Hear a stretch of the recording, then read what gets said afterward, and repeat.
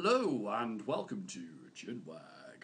With me, Mike Laverick, your genial host, and I've got a very special Chinwag this week because this week I've been on a training course with the Eric Sloof. I'm not worthy. The training company sent me an email and said, "You do realise you're on a training course with Eric Sloof?" And I was like, "Oh, I'm not worthy. The great Eric Sloof." And they obviously never heard of me. You know, don't they know who I am? I'm VMware's cloud infrastructure evangelist. So, but I try not to let the bruised ego get in the way of learning something. So, Eric, first of all, thank you very much for teaching the course this week. You're more than welcome. Had a great time. The design course, in case you haven't been on it for vCloud Director, it's a workshop style thing, and there are PowerPoints, but the real value is the people having the course. Right. And we had some excellent people on, and I really learned loads. So I don't think instructors get enough credit, and I always used to like it when students came up to me and said, "Oh, that was a really good course," because sometimes you're a bit in the dark for the couple of days, whether you're going down a storm or whatever. You usually tell by the vibe from the people whether they're enjoying it or not. But if the group's a bit quiet, it's like, okay. I hope everything's okay. It depends on the country a little bit. Yeah. I mean, I was saying to Eric earlier that I taught in the Nordics for a while, and the Nordic guys can be a bit quiet. Yeah, you really have to address them and ask them questions. I found often... but they can drink? Yeah, they can drink. I found getting one-to-one with those guys helps open them up. So, you know, when you're travelling around and teaching in different cultures, it has an effect. But anyway, that's just what we've been up to this week. Tomorrow, we're staying on for the London VMUG, and you're speaking at the London VMUG. So can you tell us about what you're talking about tomorrow? It was a last-minute thing, so the venue I'm presenting, the room is not that big, but I have 3 sessions. It's intimate, compact, and bijou, as we would say in the UK. I have 3 sessions, and I've decided to do a VMware HA session, and the HA session addresses things like admission control. A lot of people are configuring an HA cluster and configuring one host failure allowed and think they are done then. And there is a lot of things that need to be adjusted before you have a cluster that functions the right way. Even if you are putting in the percentage, then there are still some caveats. Caveats. Yes. Caveats. to address before all the virtual machines will be powered on another host. And I see a lot of HA clusters where the admission control is turned off, or people are allowing virtual machines to power on even though they are violating the I wonder if people turn off admission controls just because they can't stand that yellow exclamation mark they get in the cluster. And I don't like yellow exclamation marks. I'll turn it off, and then all my problems have gone away. So that's something I'm going to present. And the second part, it's 2 parts, 2 modules of 20 minutes, is about isolation in an HA cluster. People these days think that because of the storage heartbeats, isolation can be prevented. But it's the other way around. The storage heartbeats are purely meant to check if a host is really down or which virtual machines are running and which can be restarted on another host. Okay. So these are real technical HA topics. They come forward from the book from Duncan and Frank, the HA Deep Dive book, and I'm just picking 2 highlights out of that book and presenting them in slides. Sure. And then the other 2 sessions you're doing quickly, what are the same sessions, so I'm repeating but they're so anybody who's on a different track can see it. That's because good. of the limited number of people. I only get 100 people at a time. So. Sure. I mean, one of the things I found on the training course this week is because I spent a lot of time with SRM over the years, and I stopped being an instructor around the 4.1 era.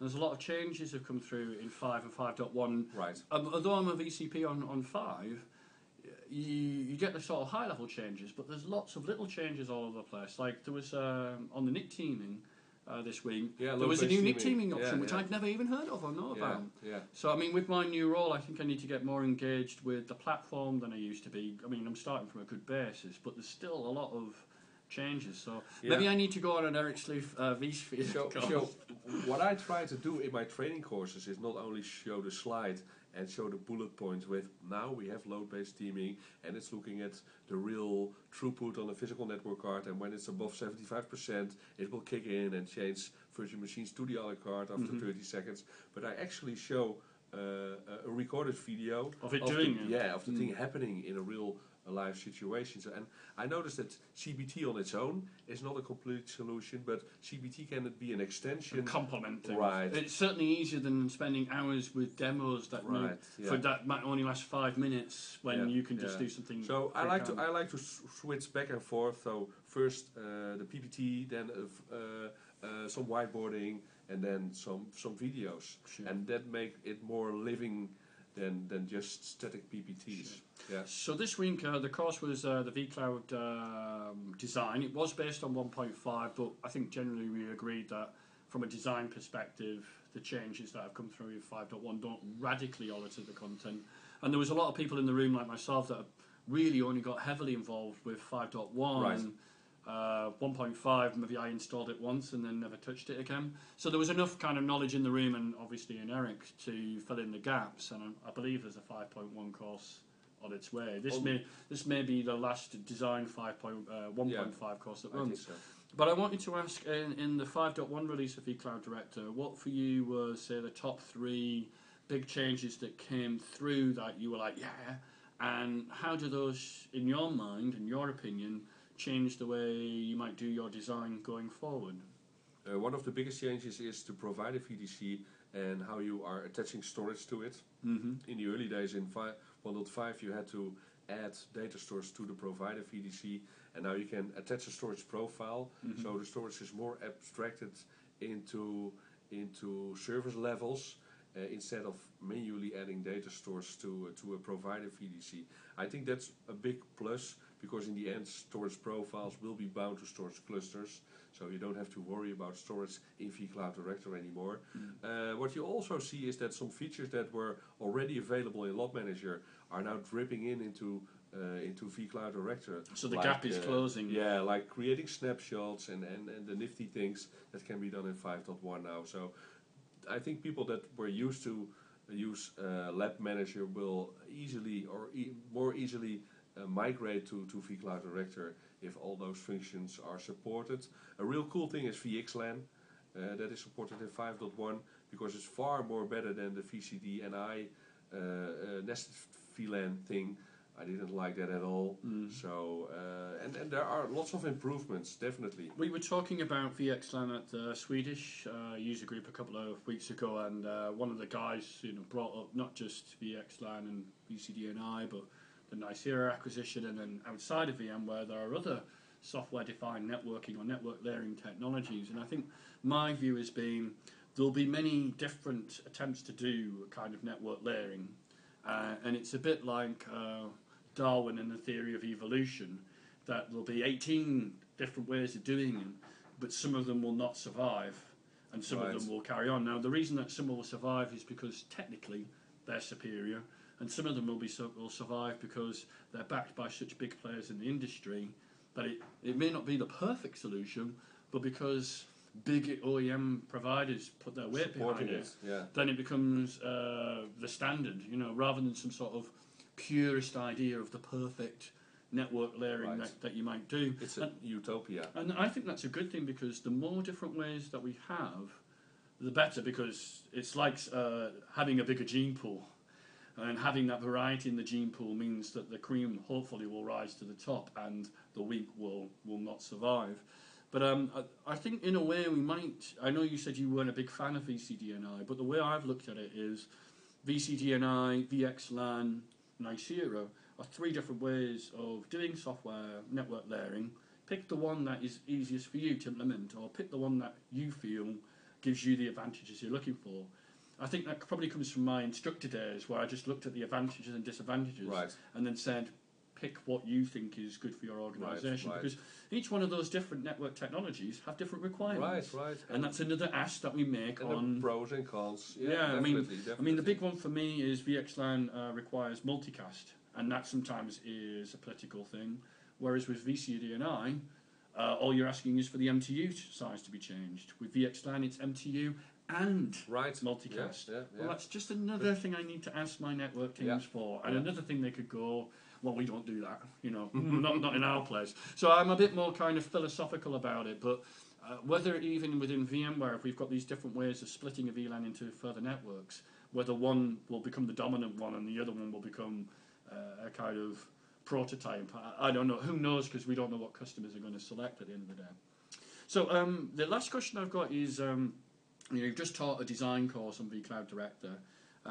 What's it like to teach courses that are design compared to ones that are kind of practical and hands-on? You're clicking with the mouse, you're configuring things. Both from an instructor's perspective, because I guess most people don't see what it's like for an instructor because they're always a student. Right. Do you prefer hands-on over design? Is design harder? Is it more interesting? Design is much harder because I'm very depending on the students' interaction. I'm not the one who knows everything. I'm more like a moderator, and sometimes if you have a class with all partners and they are not willing to share their knowledge with other participants in the classroom, you don't have that much interaction. And if the number of people is limited to 2 or 3, then the interaction also stands or falls with, do I like that person or not? And this week we had a perfect mix with 4 persons who were willing to share their knowledge. So we had great discussions, and of course you are the master of discussions. So in other words, I don't know how to shut up. That's my problem. Occupational hazard of I realized it before you signed on to this course that there could be a potential second VCI in the classroom.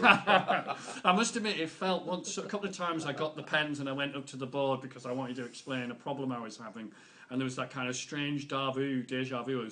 I used to do this for a living, but it was kind of nice as well to be up in front of people. But I wasn't. I hope you didn't feel I was trying to usurp your position in the room. The hardest part for me this week was that English is not my native language. But your English is excellent, Eric. Thank you.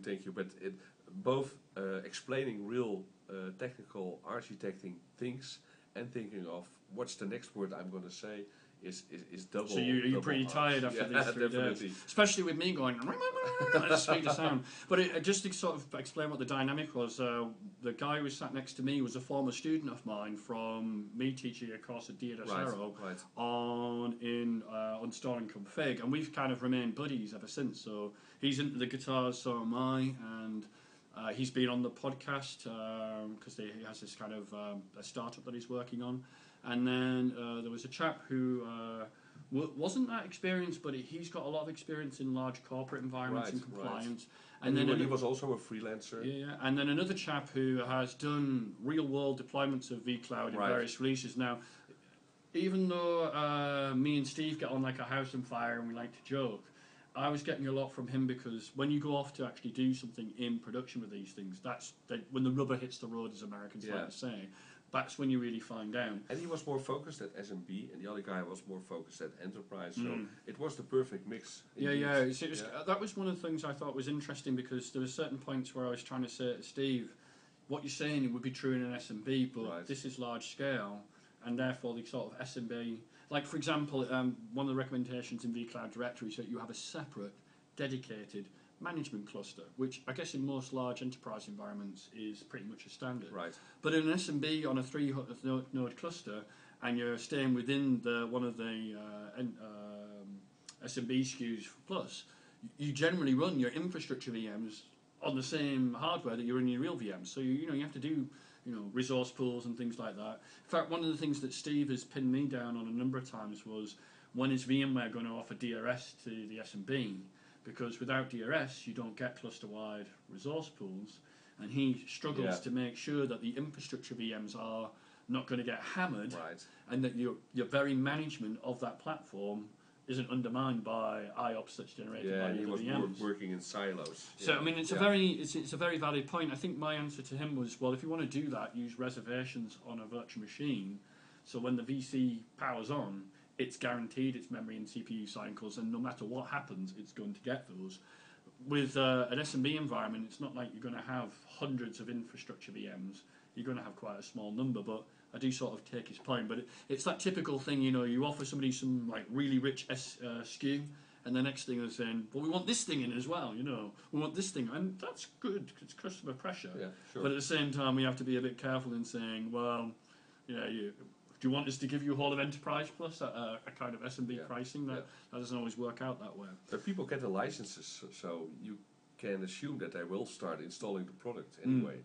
So I mean, obviously you've done a lot of work with vCloud Director, both preparing for the design course and preparing for the installing, the manage and deploy course. Yeah. Is there, even with the 5.1 release, is there still something that you really wish vCloud Director would do? And it's even with the 5.1 release, like I was saying about Steve, even if VMware produces a product that's 99% excellent, people will focus on the 1% that it's not delivering.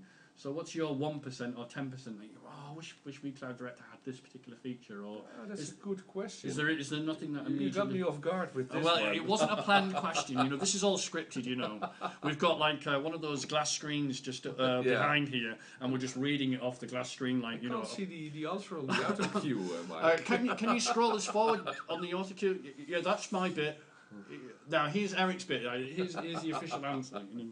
So I think the user interface can be majorly improved. Yeah. And I would like to see an integration of the user interface of vCloud Director with the vSphere user interface, because the guy working with that user interface and the vSphere user interface is the same guy.